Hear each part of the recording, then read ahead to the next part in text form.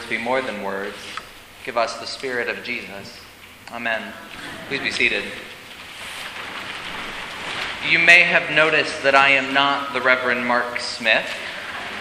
In one of those frustrating twists that we all face from time to time, our new priest associate has been delayed in starting at Holy Communion. Mark had a scheduled medical procedure Friday, nothing serious. There was a complication, again, nothing serious, but he was prevented from coming to church this morning. I spoke with him yesterday, and he seemed well, if a bit abashed. I told him to rest well and to be assured our HR department will record today as an approved sick day. Mark should be back with us by the middle of next week and here next Sunday, but do keep him in your prayers as he recovers. For now, you'll have to hear yet another sermon from your rector, unless you leave right away. This morning, I'm aimed to speak about work. Christians often talk about work as vocation, a calling from God. Whatever do we mean? Most Saturdays from April through October, Ellis and I walk our dog Oscar over to the Tower Grove Farmers Market. It's good practice for Oscar. We're continually working on his manners when greeting new people and other dogs.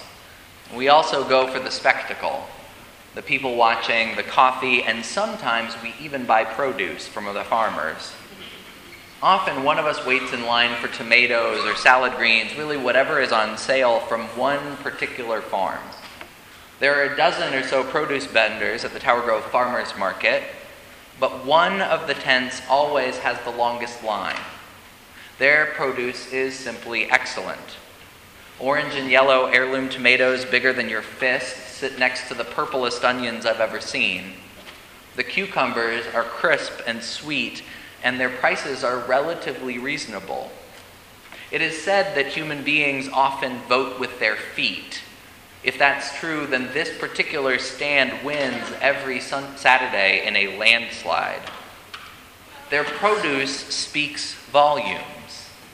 These farmers at this place in this time, I would argue, have found a calling, a vocation.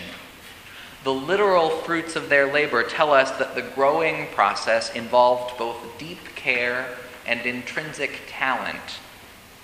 Vocation exists at the harmony between giftedness, dedication, and real human need. Good work, good art, well-grown food can satisfy more than our physical hunger. It can satisfy our soul. When that happens, we talk about God's call.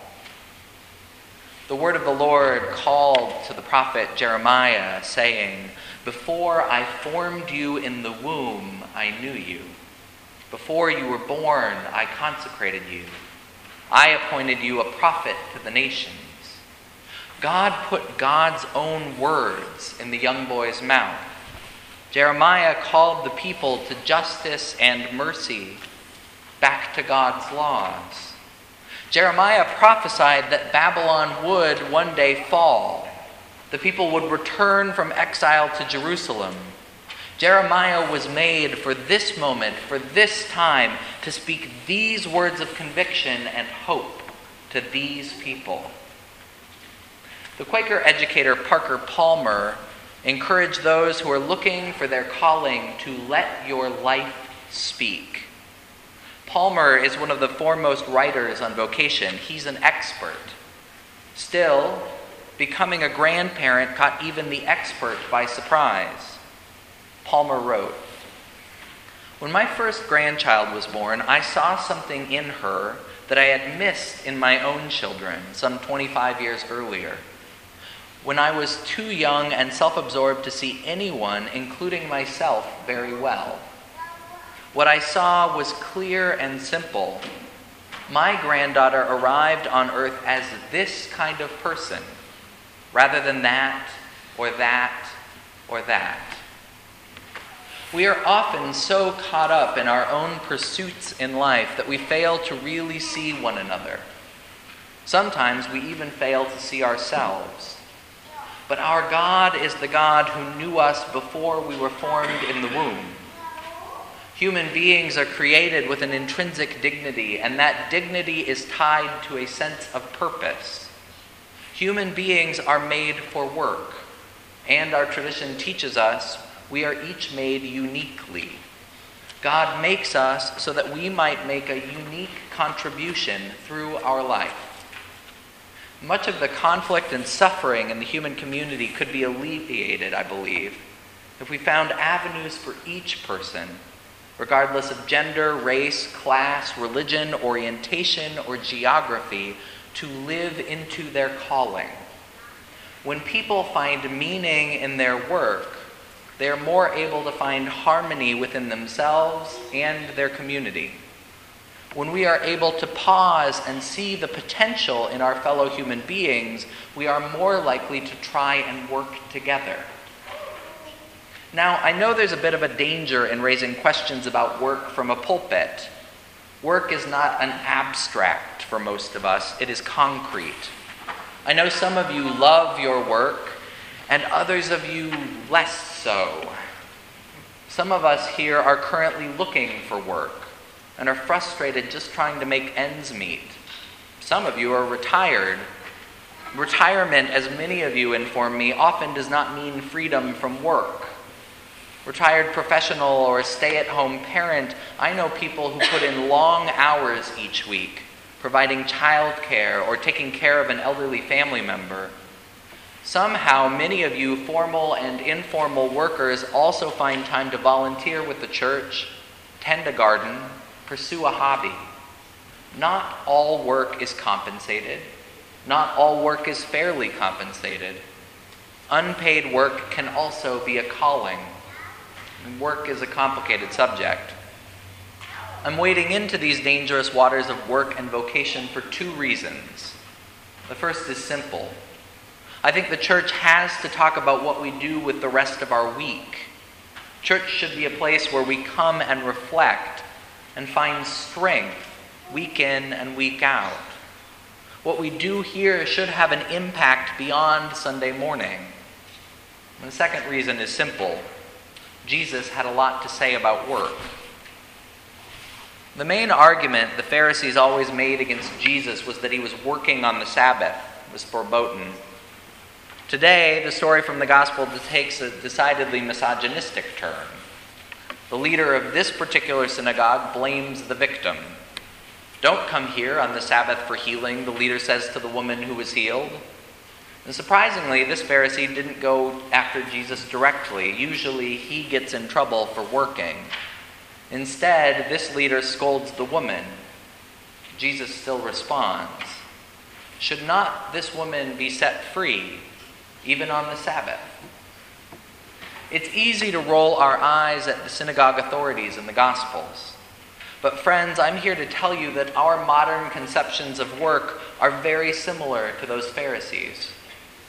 We have an unhealthy relationship with our work as a society. The poet and philosopher David Whyte names this well. He advises this: we should stop thinking in terms of work-life balance. Work-life balance is a concept that has us simply lashing ourselves on the back and working too hard in each. He's right. The idea of work-life balance often just makes us feel guilty. In all my spiritual advising, I've never heard someone say, "I think I've got my work-life balance right." Take heart. Jesus never described a work-life balance.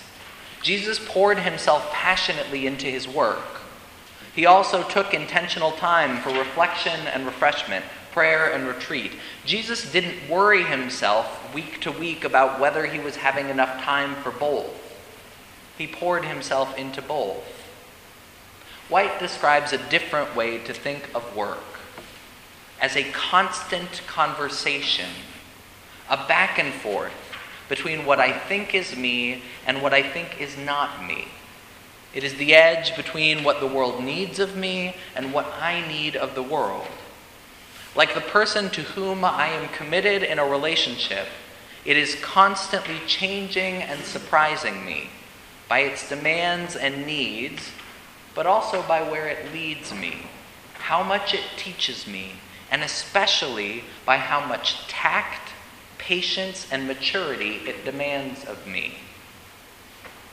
What if we saw work as such a journey? What if we let go of the need to get it right moment to moment and focused instead on what we were learning from our work, who our work was shaping us to be? The good news is that more and more people and more businesses are beginning to describe work this way. We're letting go of the idea that work has to be a slog. We're looking for meaning, growth, and even adventure in our work. We're seeing weekends, vacation, professional development as time to reflect and change our rhythm so that we can come back to work with fresh eyes. During the Second World War, the novelist and Anglican church warden Dorothy Sayers wrote an essay entitled, "Why Work?" And she worried about the trash and waste that comes with a consumer economy obsessed with the disposable and the cheap. Using the gendered language of her day, Sayers offers that the greatest insult which a commercial age has offered to the worker has been to rob him of all interest in the end product of the work, and to force him to dedicate his life to making badly things which were not worth making. In response, she imagines a shareholders' meeting at, get this, a brewing company. She hopes that the investors would ask questions not just about workers' wages or workplace conditions, though those are important Christian questions. She wants them to go further. She wants the investors to ask, what goes into the beer? What goes into the beer? The question is salient. More and more we are answering this question well. Artisan brewers are on the rise all across our country, even here in Anheuser-Busch country. Against the grain of cheaper is better, we have learned that people will pay more for a higher quality beer. And a higher quality product reflects well on the workers. There is a sense of pride and joy in our work, and we know that what we produce matters. Beer is a metaphor here. Not all of us get to make beer for a living. Fill in what you need to. But when we are part of making good beer, even if the part we played was to clean the floor of the brewery, when we are part of something artful, something that matters, there's pride in that work. The saxophone player John Coltrane once described his work this way: to be a musician is really something. It goes very, very deep. My music is the spiritual expression of what I am, my faith, my knowledge, my being.